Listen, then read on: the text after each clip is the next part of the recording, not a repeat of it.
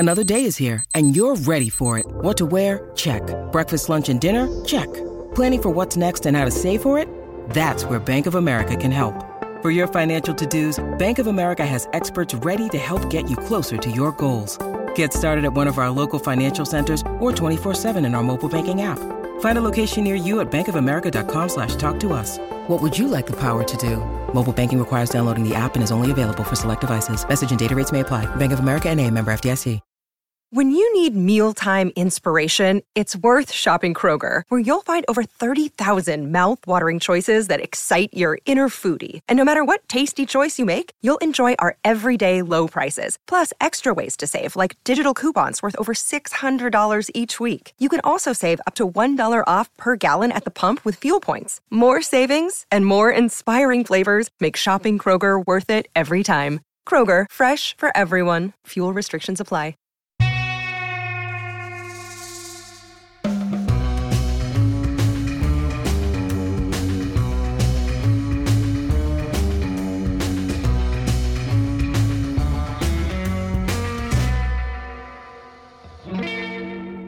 Hi, this is Gilbert Gottfried, and this is Gilbert Gottfried's Amazing Colossal Podcast with my co-host Frank Santopadre.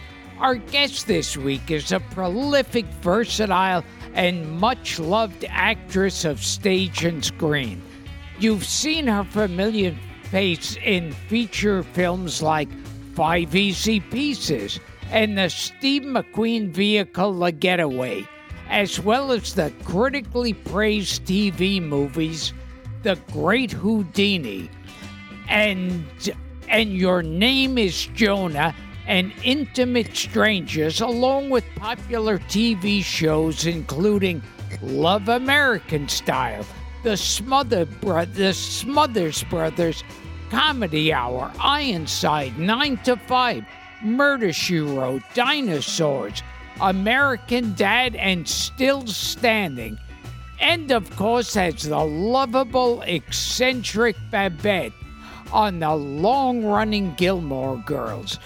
She's also starred on the Broadway stage, in regional theater and touring companies, in well-received productions of The Odd Couple, Grease, Chicago, Annie, Hello, Dolly, Spamalot, and Young Frankenstein, showing off her versatility by playing everyone from Florence Unger to Miss Hannigan to Frau Blucher. Frau Blucher. Blucher! I knew I said it wrong.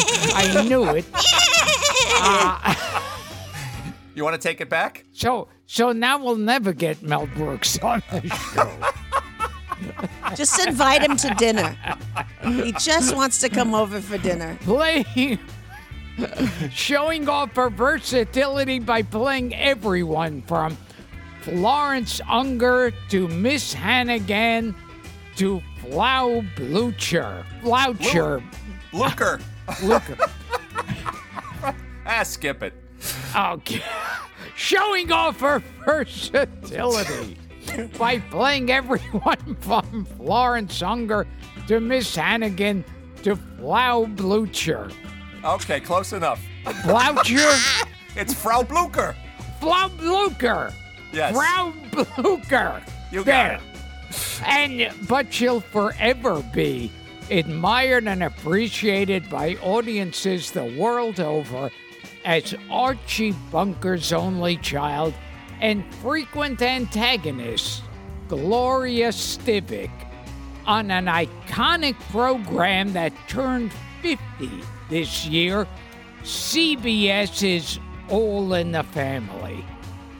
In a long professional career that began way back when she auditioned for a Pond's cold cream commercial, this lady has gone on to share the screen with everyone from Bob Hope to Sammy Davis Jr. to Joan Crawford to Jack Nicholson to her hero, Ruth Gordon. Frank and I are thrilled to welcome to the show a multiple Emmy winner and one of our favorite performers and personalities, and a woman who once single-handedly impersonated all 16 of the June Taylor dancers. The talented and delightful Sally Struthers. Wow, you know something? You make me sound good. And interesting and versatile and gifted. Wow.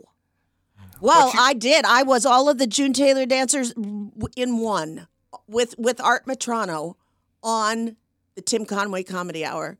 And Yes. the producers of that show, Sam Bobrick and Ron Clark, decided they wanted this time around with Tim Conway to make the show look like it had no budget. So the show started and the camera panned across an empty soundstage and went over to a man in a tuxedo sitting at a music stand with the music but no instrument because the show couldn't afford to buy him an instrument. So that was Art Matrano, and he had to hum the opening theme song. Da da da da da da da da da da da. And then at some point they'd say, "And Art, we now." just lost Art. Yeah, and they'd say the Tim Conway dancer, instead of the June Taylor dancers, of which there were like 30, and they could lay on the floor and look like sea anemones and swastikas and whatever they were. And I just laid on the floor and opened and closed my arms and legs and waved at my mother. And the suits about 5 weeks in said, "That girl you got at the front of the show, the dancer, you got to let her go. She makes the show look cheap." Wait a minute. What? But wasn't cheap the joke they were going for? Exactly. And Right. Bobrick and Clark said, "That's the point." And they said, "Let her go." And it's funny how that works out, because if I hadn't been let go, Right. I wouldn't have been available to read for the part of Gloria on All in the Family. So there's a big old window opening after door closed. Door I'll tell you. closes, open window. Yeah. Yeah. Yeah. And one credit that shamefully was left off your list of credits. I know where you're going. Where are you thing going with this? most people remember you for. And that's the Finks. Oh, the Sphinx. Oh, my God. Did anyone ever even see the Sphinx? The That was Sphinx, my yeah. first movie. Yes. Oh, Yes. come on. Frank, you saw that movie? I have it. I own it on DVD. I saw it. It's a terrible movie. Yeah. Oh, it's frightening. But what a cast. Well, Yeah, what a cast. it's a cast. It's supposed to be that old Hollywood people all got kidnapped, and it's like Johnny Weissmuller, Leo Garcia and Hunts Hall, Pat Rudy Valley. O'Brien, and Yeah. Rudy Valley Who? George Jessel, yes, and Rudy Valley. and Rudy Valley, right? And a young I went Richard up- Pryor. I and was I so think Joey Lewis is in it, or Joe Lewis. Joe Lewis, the boxer. Yes. Yeah. I went up to Rudy Valley on the set, and I just thought this is a great conversation starter. And I think I was 19, and I said, "Mr. Valley," and he said, "Yes." I said, "Mr. Valley, you and I have the same birthday." He said, "That's nice," and he turned around and walked away. The cheapest man in Hollywood, Rudy Valley. Yes! Supposedly. Yeah. He Yeah. brought in all of his clothes to the wardrobe department and wanted them all cleaned, and everything that was missing a button, he wanted buttons sewn on, new hems sewn in, and they were his personal clothes from home. Now that's Well, cheap. how did you get the Finks in the first place, Sally? They have you on IMDb listed as uncredited. And the Finks, it's like the Monkees were an imitation of the Beatles, and the Finks was like an imitation. It was like an overlong, horribly written Monkees episode. That's a good description. It was, and I'm glad that I'm not given any credit in that film. You're the only people that have ever brought it up to me, and I'm trying not to blush and be ashamed and cry right now. Yeah, you might have dodged a bullet with that one. And the people in it, a lot of them looked like they had already died and were dug up. Well, there's that. Yes. Oh my But God! they did love the craft service table. How did you end up in that, Sally? I mean, you're a young actress. I mean, it's your first screen, well, uncredit, but your first time to appear on a movie I screen. must have read for it. Yeah. I don't remember reading for it. That was 53 years ago. I just remember that I only had a day or maybe 2 days on the set. Yeah. And then I saw a piece of it somewhere, and I just thought, well, this is a piece of crap. Did you what a interact with start. anybody other than Rudy Valley? I don't remember talking to anybody else. Yeah. They hung me. Did if you saw it, Frank? Did you Yeah. see that I was hanging on a swing outside of a Yeah. hotel balcony? Yeah. It's a quick shot. Yeah, making an absolute horse's ass of myself. Listen, it's showbiz. It is. Tell Gilbert, though, this is interesting, too. And we'll talk about your childhood in Portland and being the daughter of a doctor and all this this fun stuff. But your decision to become an actor directly or kind of indirectly involves Raymond Burr. It does. Yeah. It does. God love Raymond Burr. Didn't we all love him on the Perry Mason show Sure. and then Old Ironsides? Yeah. He I had the same experience with him. I guessed it on his never mind. We'll get to that in a second. I want to be a doctor like my father because I felt really sorry for him because he didn't have any sons. He had 2 daughters. No Struthers brothers. So I thought, well, I'll just follow in my father's footsteps. And then one day I realized I literally emotionally and physically couldn't do it and had a breakdown. I was 17 and my mom couldn't get me to stop crying. And my father came home and shot me full of some drug that put me to sleep for 15 hours. And I woke up crying. And God. finally my mother sat me on the floor. You've got to tell me what it is. And I said, I can't do it. She said, can't do what? I said, I can't be a doctor. She said, well, who told you had to be? I said, I did.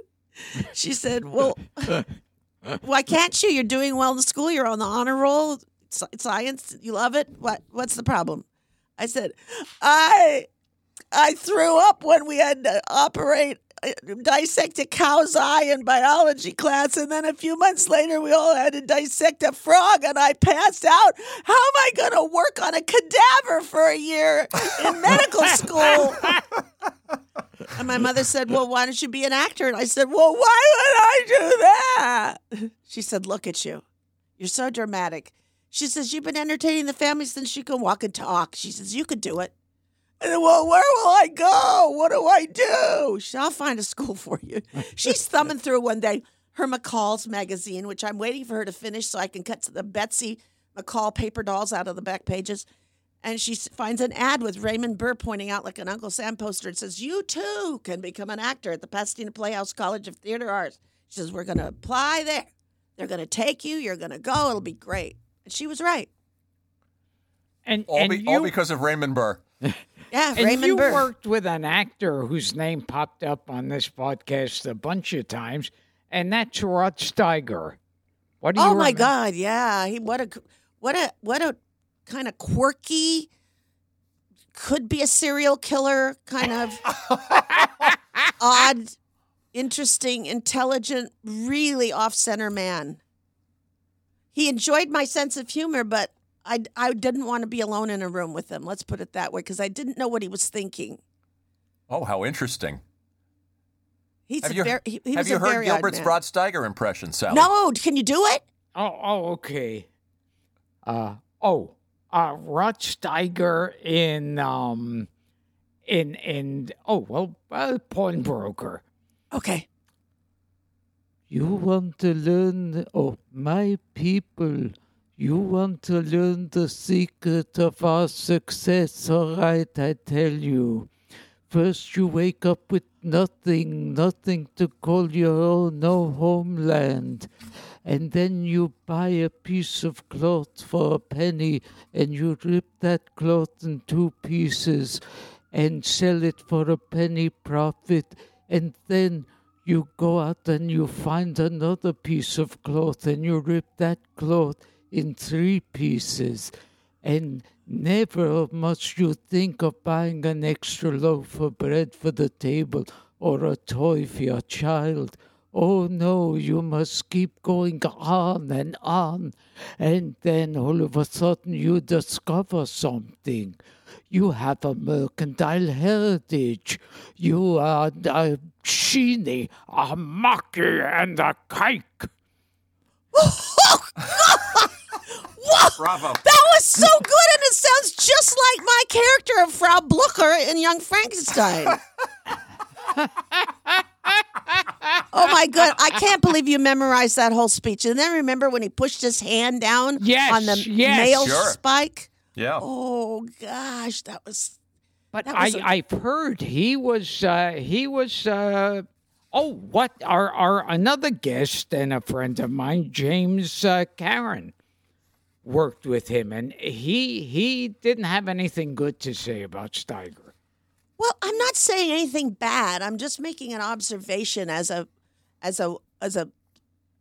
small woman. He seemed formidable, and he seemed like he always had something twisted maybe going on in his brain. And I didn't really know what to talk about with him, so I just kept singing him silly songs, which he seemed to like. Oh. Songs like my father taught me when I was 5. Yeah. I met him once on backstage at what was Bill Maher? Oh, Politically Incorrect. And now I could say Rod Steiger was nice to me in the very short time we spoke. That movie was called A Month of Sundays. Yes, A Month of Sundays. With our friend Dee Wallace, too, Gil. Yes. As well as Sally. I just watched Dee Wallace 2 nights ago. My cousin Jenny was visiting me from Spokane, Washington, and we looked up Close Encounters of the Third Kind. And we were watching that. Wasn't she the mom? No, that was Melinda Dillon. I thought that was Dee Wallace. She's the mom in E.T. She was the mom in E.T. Ah. Well, Close Encounters, E.T., same thing. Yeah, same thing. an easy mistake to make. Tell Gilbert, though, Sally, how you found an agent in the Yellow Pages. Oh, my roommate And you wound up at the Nina Blanchard agency because it's a fun story. I needed an agent, my roommate said. She wasn't an actress. I was living at the Hollywood Studio Club for Girls, run by the YWCA. And she said, you're an actress and I don't see you getting any work. And I said, I know, I don't know how to do that. She said, well, you need an agent. I said, well, how do you get an agent? She says, we're going to go look in the Yellow Pages in the hall by the payphone. So she looked up theatrical agents and she found a name and she called and said, I represent Sally Struthers and she would like to take a meeting with you next week. And so I went the next week. I walked there. I walked 3 miles from the studio club in my little red dress and my white knee socks and my little black patent leather shoes and my curly hair. And I opened the door to this agency, and it was opening the door to the land of tall people. Everyone in there was tall, and they looked over at the door at about a 6'5" look, and then all their heads looked down at the same time. And I don't think they'd ever seen a diminutive person walk in that office. I didn't understand why. And then I went to the desk, and the girl said incredulously, can I help you? And I said, yes, I have an appointment with Miss Blanchard. And she said, you do? I said, yes. She said, well, what's your name? I said, Sally Struthers. She said, well, yes, you do have an appointment. Miss Blanchard will see you in a moment. And I went in, and again, I opened the door to her office, and she was looking a foot above my head, and then her face went down looking at me. And she said, hello. And I said, hi, I came to see if I could get you to be my agent. And she said, honey, I'm a modeling agency. I don't take anybody under 5'7". I said, oh, okay. Well, could I do my impressions for you before I leave? She said, she looked like the R.C. Victor dog, her head tilted to the side. She said, impressions? Who do you do an impression of? I said, oh, not people, inanimate objects. She said, okay. Would you do a clam? I did a clam for her that changes into an oyster. And then my pièce de resistance was I did a Spanish Mediterranean home. You did an impression of an Adobe. An Adobe home, yes. And then she said, you know what? There's a casting agency down the hall that's casting for a Pond's cold cream commercial. I'm going to send you down there. And if you get it, I'll be your agent. And I got it. She called me on the payphone at Studio Club a few days later, said, you landed the commercial. I'm your agent. You've got to go this week over to Paramount Studios and have a costume fitting for the commercial. So your imitation of a Spanish home started your career? Yes. Well, didn't you also stand on, what was it? You stood on your head and you sang, I'm sitting on top of the world? Yeah. Oh, my God. You know everything, Frank. What have you been doing? Looking in my window? Yes. How did that go over? Well, she sent me down for the Ponds commercial. Right. And when she called me and told me I got it, I couldn't get my dimes out fast enough and drop them in the payphone and call my aunt and my mother and my other aunt in Portland, Oregon, and tell them I was the Ponds girl. I'm the Ponds girl. And then, and you also worked with the beloved Fritz Feld. Did you ever meet him? She worked with him in the Finks, but she doesn't remember anybody else in the Finks. They hung me on a swing outside of a balcony 9 floors up. I didn't meet anyone on the ground. Well, you worked with another person who both Frank and I are fans of, and that's Ned Glass. Well, now, you remember being in that commercial where you're on the dunking stool? Oh, gosh, yes. What was it? Not Dunking Sally. Is it Dunking Sally? Yeah, Dunk the Dolly. With Ned Glass from West Side Story. As long as we're talking about commercials. Well, I just remember that they didn't understand that I have a horrible aversion to water. Oh, God. And it was a very difficult day for me, pretending to be a good sport about being dropped in the water several times when I so feel like I can't breathe when I even look at water. It was a commercial for a clothes dryer with Ned Glass from West Side Story, and we'll explain. People can find it on YouTube, but Sally is on a dunking stool at a carnival. Yeah, like Dunk the Clown. And Ned Glass is the carnival barker, and her clothes get wet, and they go into the efficient dryer. So you must have done that around the time you did the Ponds commercial? Yes.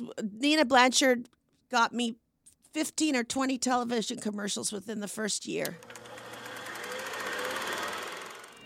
Test your eye, test your skill, pay your quarter and dump her in the water. You there with the muscle, hit the bullseye and drop the little lady in the drink. 3 balls for a quarter. And look, hey, look at that, a nail. Here we go again. This is it. Now, don't go away, folks. She won't be long. She's gone to dry her things in a Speed Queen gas dryer with a long life stainless steel drum. It's the smooth drum. Easy on me ladies, permanent press. Nobody has it but Speed Queen. Monica! I'm hurrying. Wow. Of being with her. So she was working for you, and you were under 5'7". Yeah. How did you get to the Smothers Brothers Comedy Hour? I went and auditioned for them, and I'd like to think they hired me because I made them laugh, but I think they just liked the sound of Sally Struthers on the Smothers Brothers show. Mm-hmm. People thought you were making it up, that it wasn't your real name? They did. Well, I was told when I got to Hollywood that people, when they join the Screen Actors Guild and AFTRA, which is for television artists, that they come up with a very Hollywood-sounding name for themselves, and I thought, nobody's going to spell Struthers right. They're not going to say it right. I've been called everything from Struggles to Smoothers to Struthers to... I better pick a different name, and thank God some smart person talked me out of it because I was going to change my last name to Mander. Sally Mander. But it's correct me if I'm wrong, Sally, it's Norwegian, isn't it? I'm 50% Norwegian from my mom, but Struthers is from my dad, and he was English and Scottish. Struthers is from Scotland. Yeah. And Frank and I were talking that you showed your boobs in some movie. In the Jack Nicholson movie. 5 Easy Pieces. 5 Easy Pieces. Very subtle, by the way, Gilbert. Sally, you like the way he does those subtle segues? Well, anybody that can read 50 Shades of Grey out loud can say something like that. It's just fine with me. You said someone, one of your relatives was listening to that. Oh, my nephew and his wife live with me, and his wife is from Bogota, Colombia, Catalina. And as I was leaving to come here, I said, I'm going to go do the podcast for Gilbert Gottfried. And she said, in her darling Spanish accent, a little bit Spanish, you know, where would I know him from? So I quickly showed her all these things that you did. And I said, oh, there's something here I'm not even aware of. So I went to YouTube and looked you up with 50 Shades of Grey, and I started playing it, and she didn't want me to stop and leave.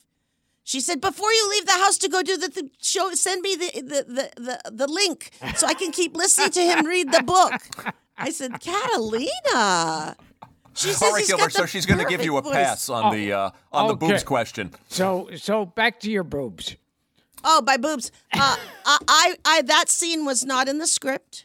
And the producer-director came to me and said, we want to do just the end of a sex scene with you and Jack. And I said, I don't think so. He says, oh, come on. His name is Bob Rafelson. He says, yeah, I'm still just with going to us. have, you can stay dressed from the waist down. I want you to put your legs around his waist. You can hide your chest because you'll be hugging him with your arms kind of around his neck. And he'll be twirling around and around in a room, and he'll work his way to the bedroom. And he'll be on top of you, and you'll be on the bed, and then he'll rise up off you, and the camera will follow him, and he'll have that Jack Nicholson grin on his face, and his T-shirt is a motorcycle T-shirt that says Triumph. And it'll be a great shot. What they didn't tell me was as the camera went to be up on Jack Nicholson, it first scanned across my chest. And when the movie came out, I went to Portland, Oregon to visit my mom, and she said, your Aunt June and I are going to see your movie tonight. And I said, no, you're not going. She said, yes, we're very excited to see you in your first big movie. I said, please don't go. And she said, what's wrong? I said, I was talked into doing something in the film that I will never live down, and you're not going to like it, and you're going to be ashamed of me. Please don't go see it. She said, I'm going to see it. And I said, well, when you come home, please don't say anything to me if you're ashamed of me or you're mad at me, because it's already on celluloid. It's already in movie theaters. I can't take it back. She dressed like a spy. She put on a trench coat, a bandana, and dark glasses and went to the movies. Oh, my God. And when she came home, she walked right past me and into her bedroom and shut the door. So that was worth 1,000 words. I knew she was ashamed of me. Did you ever discuss it after that moment? No. You know, it's not even. I rewatched it the other night. It's a movie I know well. It's not. It's barely a glimpse. If you're that person's mother, you're not happy. I guess that's true. That's true. And that's such a respected film. Yeah, that was Jack Nicholson's first big break after Easy Rider. And what was it like to work with Nicholson? Oh my God, he's such a nice man. You know, he lost his balance when he was twirling around with me, and I was bare-chested, pressed against him. We fell through a plate glass window. Oh my God! It cut his arm open, and he just said, "Get the medic in here to butterfly tape my arm shut. We got to keep filming." So he didn't go to the hospital and get stitches till after we got the shot. But did you run into him years later, Sally? I did. I ran into him in Tiffany's. Who shops at Tiffany's? Not me.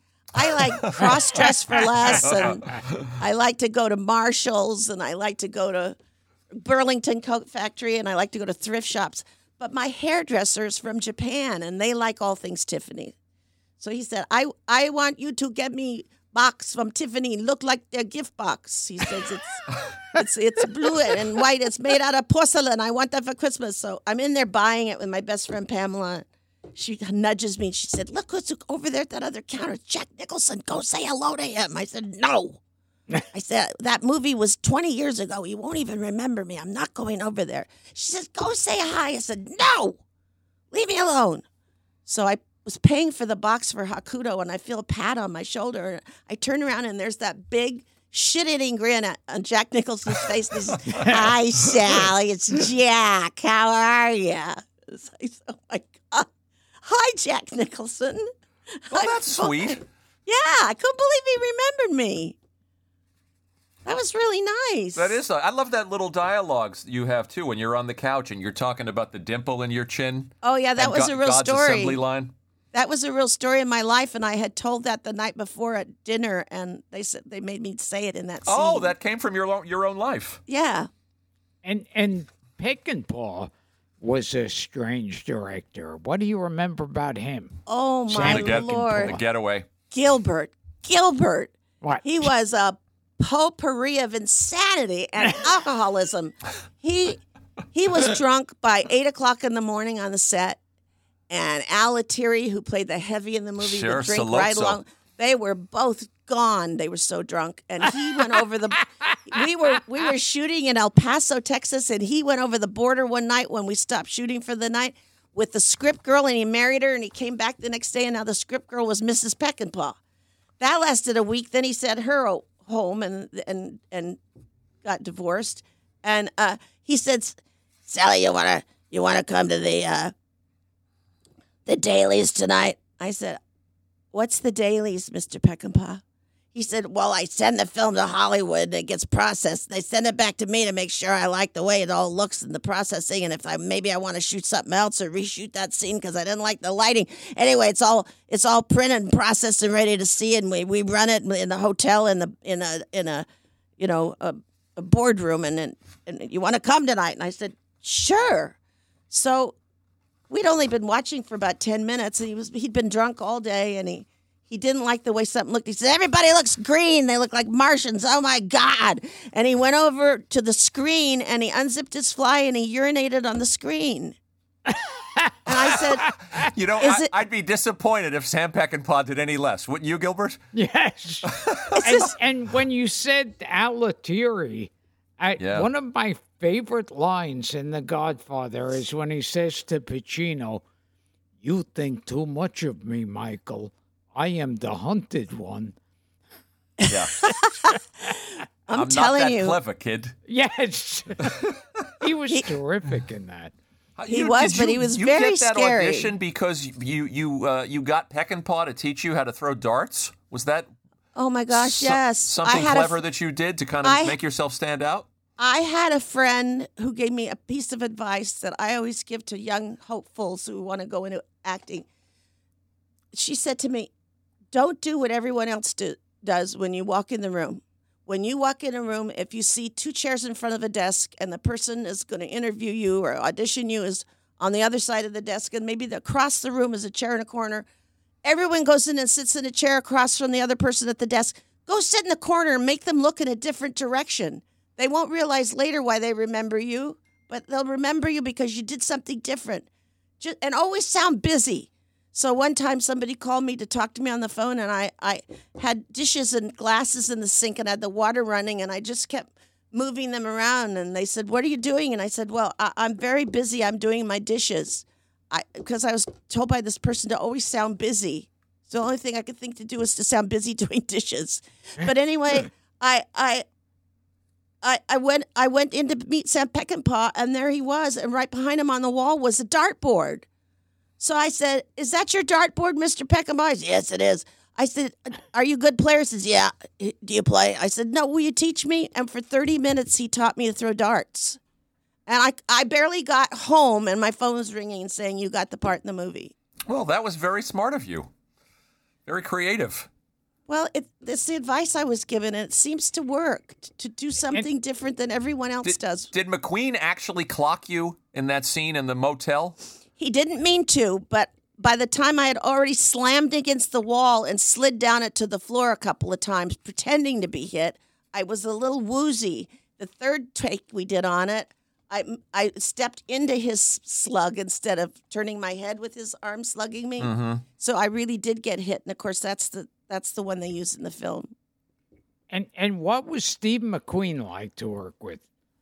Oh, another really, really lovely man. I watched him fall in love with Ali McGraw while we were making that film, and I watched her fall in love with him. And she was famously married to Robert Evans at the time. I know, but I don't think she could have been very happy. No, probably not. Or she wouldn't have been fooling around with Steve McQueen. But they were such a sweet couple and very kind to everyone else on the set. But he was Steve McQueen when we were on a 10-minute break because the cameras were being turned around and the lights were being reset. he'd go outside of this hotel in El Paso and hop on his motorcycle and race straight up a dirt mountain that was almost perpendicular. And Peckinpah was screaming, "Get him off the motorcycle! We don't have enough insurance. He's going to break his arm and we can't finish the film. God damn it, get the Queen off the motorcycle." But he was a daredevil. He really was. I'm with you, by the way, Sally. By the way, that movie's about to turn 50, The Getaway. And as you said, I heard you say that when you get together with Allie or when you see her, you guys kind of bond over the fact that you're the last of the Mohicans. There's nobody really left from that picture. No, Dub Taylor is gone. Jack Dodson. Alatiri's gone. Jack Dodson is gone. Sam Peckinpah's gone. Steve McQueen is gone. Slim Pickens. Yeah. So it's Allie and Sally. They're still here. Yeah. And Frank sent me a clip of something where I thought, you look very cute in it, and you were good in it, but it was one of those weird Bob Hope specials. Oh, God. Sally, have you noticed we bounce around a lot?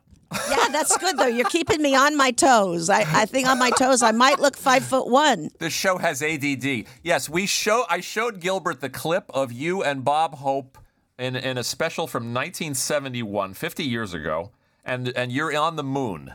I think it was called Planet of the Shapes.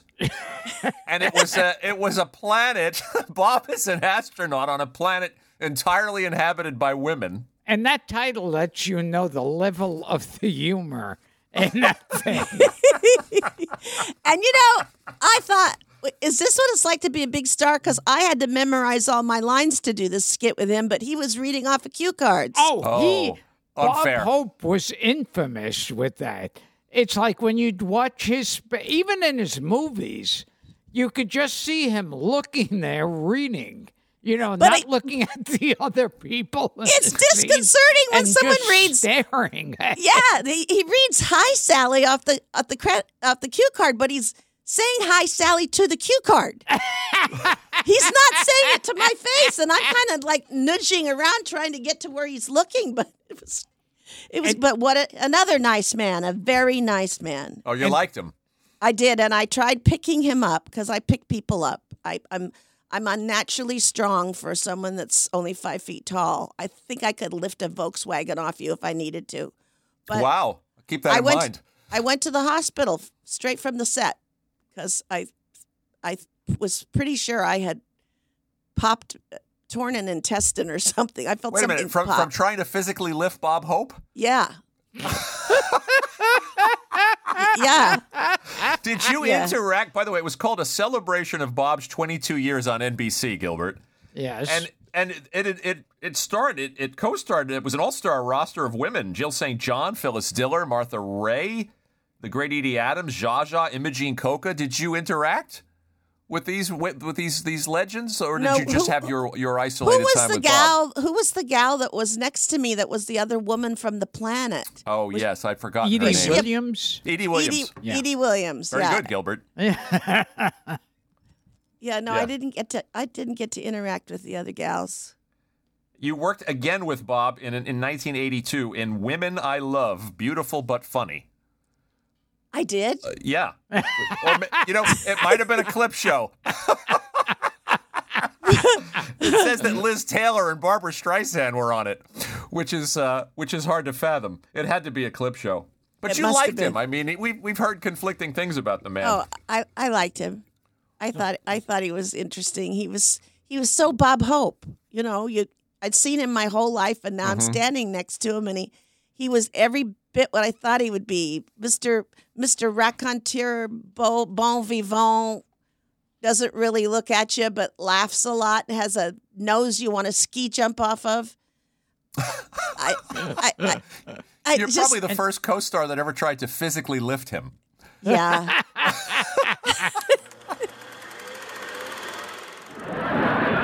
You're putting me on a whole planet with nothing but women?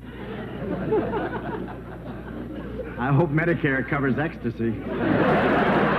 We've decided we're going to forget you were here. Now, go back where you came from. Oh, just a minute. You say there are nothing but women up here? That's right. Now go. Oh, no. Richard Burton would never forgive me. Here, take me to your jail. You haven't done anything wrong. Well, give me a chance. I just got here. I tell you, I could get 20 years for what I'm thinking.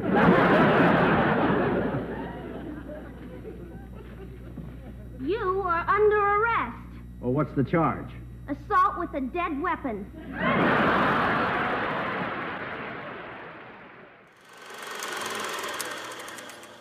And you were on the Jerry Lewis telethon? She was.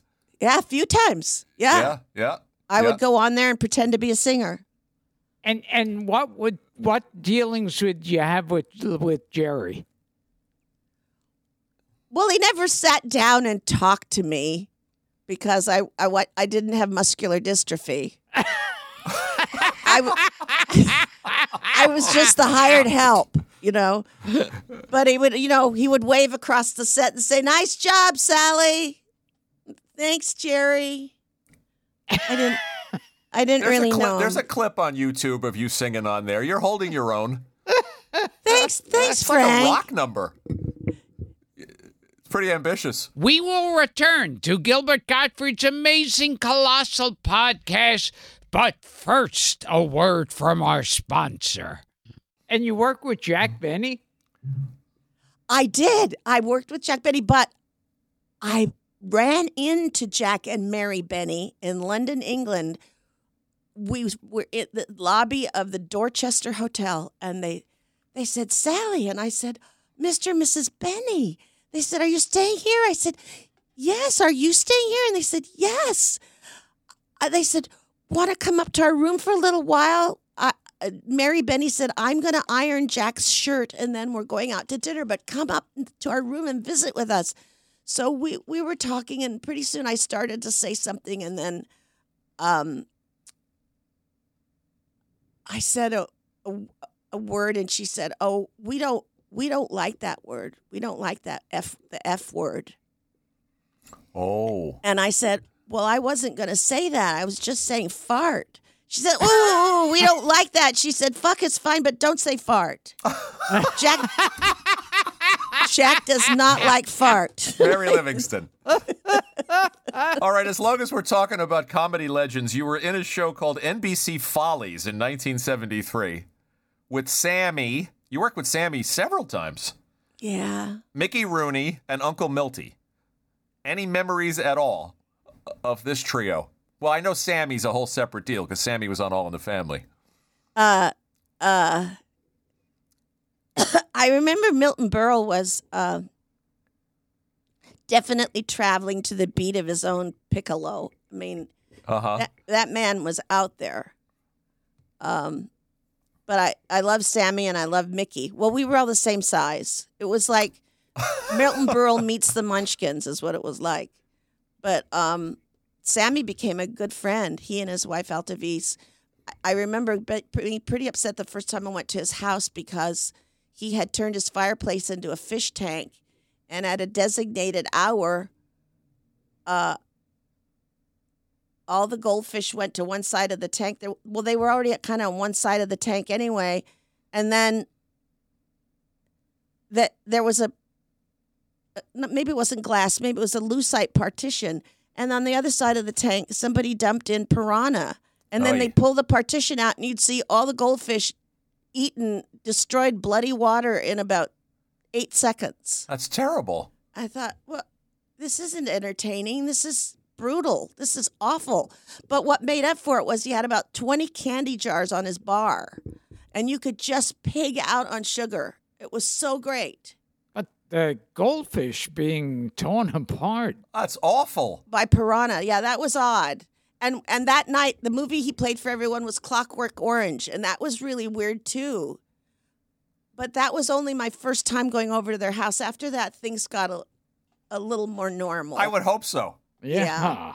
You met Sammy I know you were on Sammy and Company, I think it was, with Lola Falana and Jack Klugman. But you met Sammy the first time on All in the Family? Yes, and he every day he brought his guys to rehearsal with him, and he brought gifts. Oh. And every day he would hand all of us presents. I mean, we couldn't we couldn't believe it. And then he invited us all over to his house.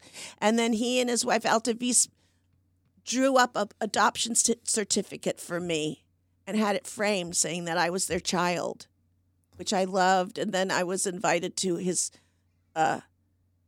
60th birthday, and I was dressed like Shirley Temple, and he was dressed like a little baby in Dr. Denton pajamas. And we had the best time, and he loved to sing "Tie a Yellow Ribbon Around the Old Oak Tree." Every time you were in his car with him, he'd be singing that song. Oh, wow. I don't know. He that was almost hooked makes on that up for song. the piranha. Yeah. Not quite. That is very disturbing. I always remember that line in the in All in the Family where Archie says to Sammy Davis, he goes, "And now I know you had no choice in being colored, but what made you turn Jew?"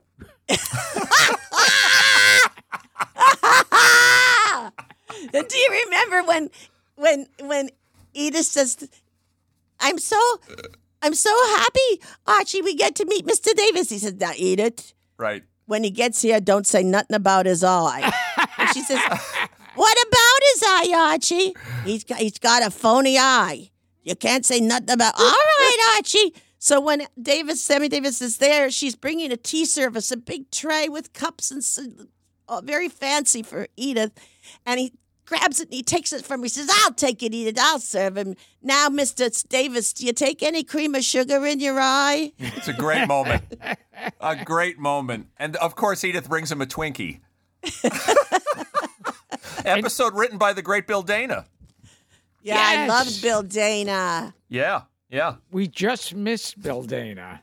He was one of those he agreed to do the podcast.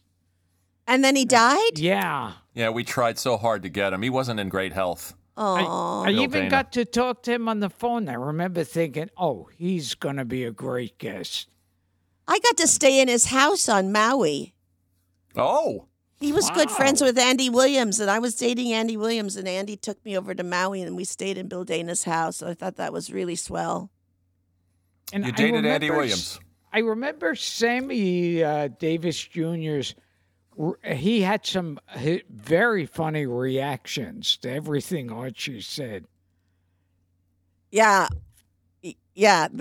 They wrote very well for him, and also they let him just react during rehearsal, and sometimes his reactions were better than what they wrote, so those got written in the script. I mean, he was absolutely wonderful and just up for anything.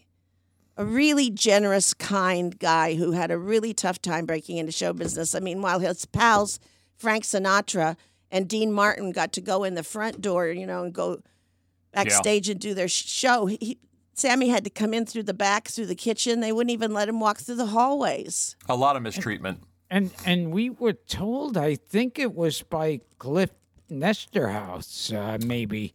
Or Nestoroff. Nestoroff. I know what you're thinking. You're talking about the swimming pool? Yes. That was Rick Lertzman on the Rat Pack episode. Yeah, he was staying at some hotel, and he went swimming in the pool, and someone complained that they don't want to be in the same water that a black guy was in, and the manager had them drain the pool first. No. Yeah, that's what we heard. No, come on. What's wrong with people? Well, listen, Whoa. when Hattie McDaniel won the best supporting actress, she couldn't even she wasn't even allowed to sit in the banquet hall in You're 1939. Thankfully, we're a long way from that. Human beings can be so ugly to one another. I don't understand it. And since we were on the subject of All in the Family, Yeah. Frank and I were talking before that some shows there are people who hate each other, and it wasn't like that at all on All in the Family. Oh, we really were family-like when we were together. We were all very close to one another, very trusting of each other, and very free. We were in the zone of safety. We could say anything in front of each other. And, of course, we were working with an angel. Jean Stapleton was a devout Christian Scientist, so she didn't think or say a single negative thing. So we called her our angel. And Carol O'Connor was a brilliant writer, and he wrote a lot of the early scripts. He helped write them. And he was an English teacher before he became an actor. And so he was a very smart, interesting, opinionated New York Irish Catholic man. And my father, Dr. Robert Struthers, died 2 years before I got All in the Family. So Carol O'Connor became my father off stage as well as on. And he and his wife, Nancy, took me everywhere they went. If they got invited to a party, they'd take me. They'd always pick me up. They were so good to me. They introduced me to Bill Rader and said, we met him at a party at Groucho Marx's house, and we really like him, and he's going to come to the taping tonight, and he's probably going to ask you out. And so he did, and I acquiesced. And a couple of weeks later, I went to dinner with him, and then a year later, he asked me to marry him, and I called Carol and Nancy O'Connor because they introduced me to him. So he got on the phone, and Nancy went to another extension in their house, and she got on the phone. And when they were both on, I said, I just want to let you know that tonight at dinner, Bill asked me to marry him. And I said yes, and there was dead silence on the phone. There was probably 8-9 seconds of I hear crickets. And then Carol said, we only meant for you to have dinner with him, not marry him. Oh, wow. And I said, wait a minute. But you wanted me to go out to dinner with him. They said, yeah, but... So that was my first Burma shave sign, jumping up on the side of the road telling me, turn back. This isn't going to work. It's bad. But they were right. I shouldn't have married him, but they introduced me to him. But, he called me Sally when we were all together socially. But the minute we were in CBS in a rehearsal hall, I didn't have a name. I wasn't Sally, and I wasn't even Gloria. He called me the girl. And I found it the most interesting quirk. How interesting. He didn't call Rob Reiner the boy, but I was the girl. And he'd talk about me, third party wise. He'd say, now the girl should move over here. Or, that line that the girl says on the top of 7, I think we could cut that and gain a little time and then go to page 8. And I used to keep raising my hand saying, Carol, I'm Sally. Why are you calling me the girl? But I was just the girl. How interesting. What an interesting choice. Yeah, and Norman Lear wouldn't let me out to do a movie, a big motion picture, Day of the Locusts. And John Schlesinger, who was British, was directing it, an award-winning film director. Mm-hmm. Midnight Cowboy. And I was going to be the lead in the film, and my agent and I went to Norman and said, could I get out of the last 4 tapings of the season to shoot this film? And he said, absolutely not. If I let you out, I've got 6 television series on the air. Then I have to start letting everybody out, and it ruins our shooting schedule. I can't do that. It sets a precedent. I can't do it. So it was we even thought of another way. I said, well, I only say 3 lines per show, which are, I'll help you set the table, Ma. Michael, where are you going? And, oh, Daddy, stop it. And then the next week I say the same 3 lines, but in a different order. I don't need to come to rehearsal all week. I could just come on taping day and do my part. And the other 4 days of the week, I could be shooting the movie. No, I'm not going to let you do it. So I said, oh, okay. I was really upset, but I said, okay. The next year, he let Rob Reiner out of several shows to shoot a film with Alan Arkin called Fire Sale. Mm-hmm. And I found a lawyer, and I said, get me off this effing show. The nepotism and the misogynistic attitude around here, I want out. So I fought my entire hiatus period between when we finished filming that season and the next, working with a lawyer, and we went to arbitration, and I lost, and I had to go back. And I'm sorry that happened to you. That's unfair. And Norman had someone the first day back, my first day. Every 100 feet, there was someone holding a bouquet for me through the parking lot, through the hallways, up the elevator, down the rehearsal hallway. And everybody that I walked past, I just said, shove it. And after that, for several weeks, I wore a T-shirt every day of rehearsal that said Prisoner of Rehearsal Hall 2. Wow.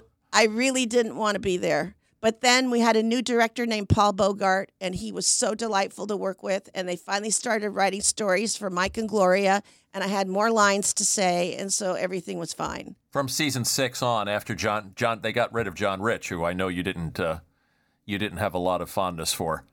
Well, and Bogart came in and changed the climate a bit for you. John Rich picked on me. Yeah, and you'll love this story. One day in the rehearsal hall, Betty Garrett and I were coloring in our coloring books, and they were starting from the top of Act 1, and that was a scene between Mike and Edith in the kitchen. So I stayed at the table with Betty coloring in my coloring book, and they started saying their lines. This is all happening behind me. I can hear what's going on, but I'm coloring, and then he must have moved his hands like, be quiet, because all of a sudden everyone went quiet, and then he said, I said we're starting from the top of Act 1, and nothing happened, and I kind of realized this was about me. So I turned around and looked at John Rich, and I said, are you talking to me? And he says, yes. I said we're starting from the top of Act 1, and I want you to get over there in place outside the bunker's doorway and wait for your entrance. That had never happened before. In the rehearsal hall, you didn't have to get in place and wait 5 minutes for your quote-unquote entrance. Mm-hmm. And he says, get over. I said, well, John, I don't come in till page 4, and I'm just finishing coloring this picture. I promise I'll be over by the bunker's front door and make my entrance in time. And he said, shaking his jowls like Richard Nixon, he said, I don't want to hear your platform shoes clomping across this floor while they're doing their scene in the kitchen. Get over there now. And I did the worst thing a human being can do, and I've never forgiven myself for it because he was of the Jewish faith. I clicked my heels together, raised my hand in a Nazi salute, and said, yes, sir. Wow. And he did a 3-point drop kick on a folding chair and was lunging at me. And I ran out of the rehearsal hall and down to the bowels of CBS and through all the places where all the electronic stuff goes on, and up another stairwell up into the executive suites, and ran into Norman Lear's office. And I said, he called me a effing bitch and a pain in the ass and kicked a chair. He said, here's a box of Kleenex. Sit down. I'll go get him. I'll bring him back here to apologize to you.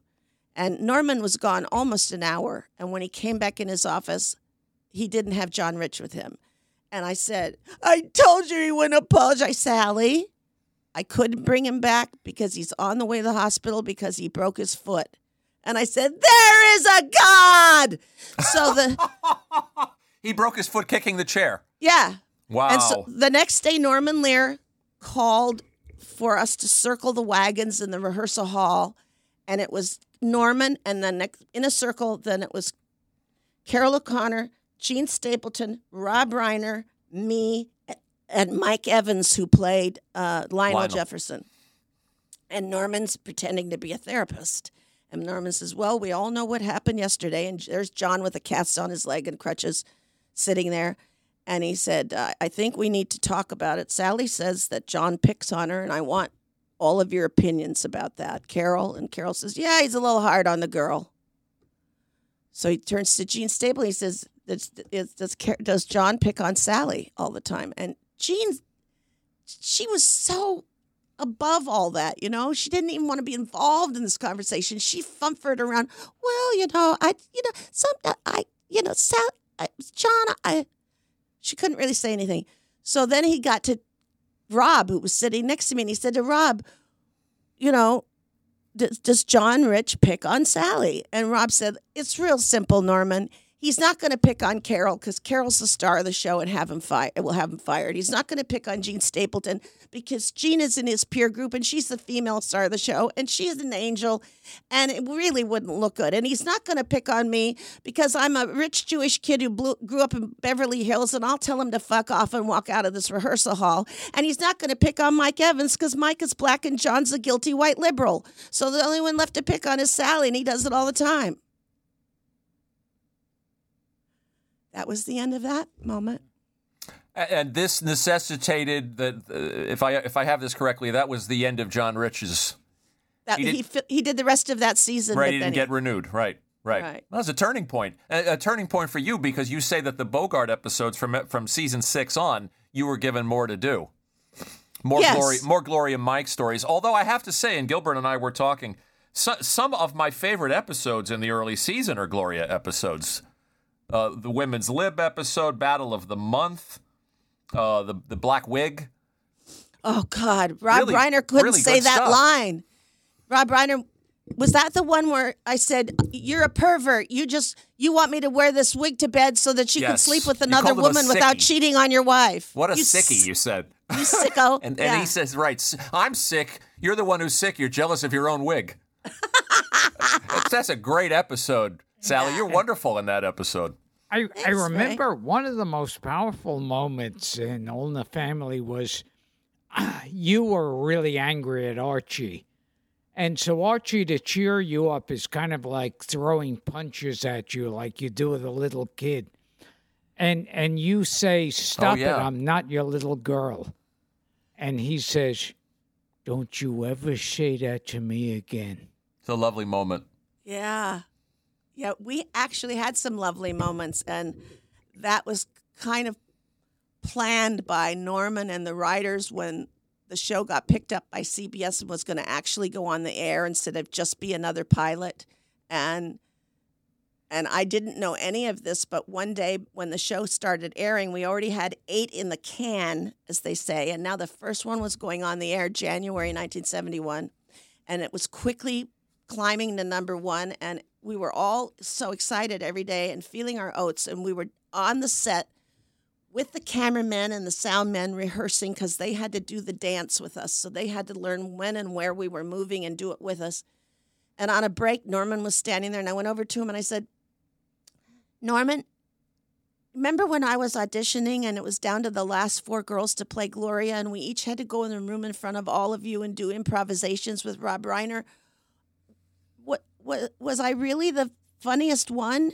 Now, I learned that day, do not go on fishing expeditions if you don't like what you're going to catch, because Norman said to me, no, Sally, we tried to think ahead of which would get us more mileage.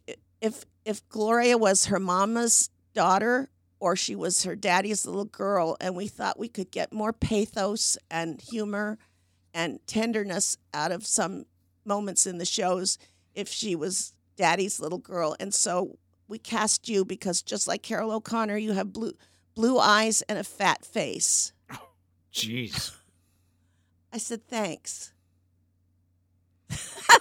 Well, you know, regardless of how you were cast or why you were cast, Sally, I mean, you won 2 Emmys for the part.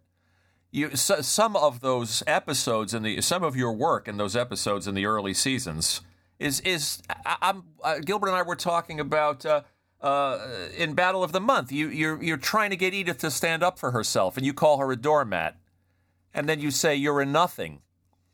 And it's a wonderful, your apology to her is a wonderful moment. The sex talk scene that you have with her is a wonderful moment from the wedding flashback episode. Oh, yes. There's so many, and when Gloria has the miscarriage, the wonderful scene with you and Carol on the bed. Yeah, when he comes to the room and he doesn't know what to say to her. It's lovely. It's lovely. And it's only, 11 episodes into the series that this show is proving that it's way more, it's after something much more than shock value. Yeah. You know, it's really quite beautiful. We had some amazing writers, and the only difficult thing for us was that Norman kept spinning other shows off onto television, and he would take our writers and put them on the new show, and then he'd give us a whole new group of writers to write for us who hadn't written for us before and didn't know how to really write for us yet, and we would have to help them get in the groove. And we'd be in a groove with them, and then Norman would take them and put them on his next new show, and we'd get new writers again. So it made Carol O'Connor really mad. I can imagine. And one thing with Carol O'Connor, it's a combination of Carol O'Connor as an actor and the writers, that here's Archie, an angry bigot, and he's a lovable, sympathetic character. Isn't it amazing that you can be both? Yeah, that's part of the magic of that show, that they pulled that off. Yeah, because, if you can divorce yourself from the ugly things he's saying, which is learned behavior, and realize that a person that is a bigot like that learns that sitting on their father's knee.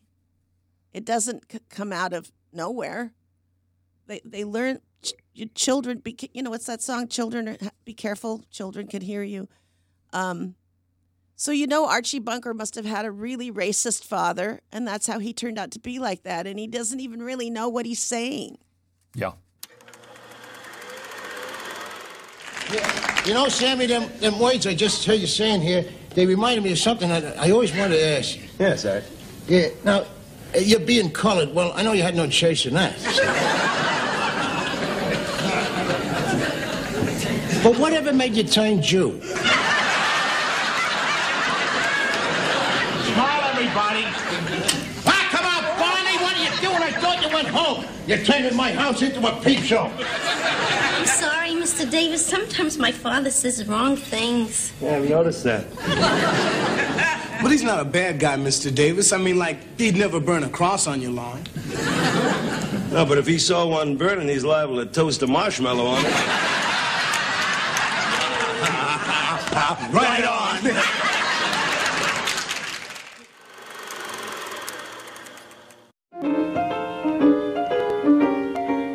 So we're going to pause it right there, folks, and continue our conversation with Sally next week in part 2. We're going to call this one part 1. As you can hear, Sally is a terrific guest and a great talker and full of stories and very enthusiastic. And we recorded so much more with her that we want to save some goodies for next week. We talk about her meeting Katharine Hepburn, working with Joan Crawford, doing the female odd couple on Broadway, of course, how Ruth Gordon, the great Ruth Gordon, inspired her character on Gilmore Girls, and so much more. As I said, she's a terrific, talkative, outspoken, fun guest, and we thank our friend John Shuck for the introduction to Sally and for making this happen. So we will see you all next week for part 2 of the terrific and funny Sally Struthers. I see it's all over now. All over now, we're through. And tomorrow I can start in remembering you. There's a faraway look in your eye when you try to pretend to me that everything is the same as it used to be.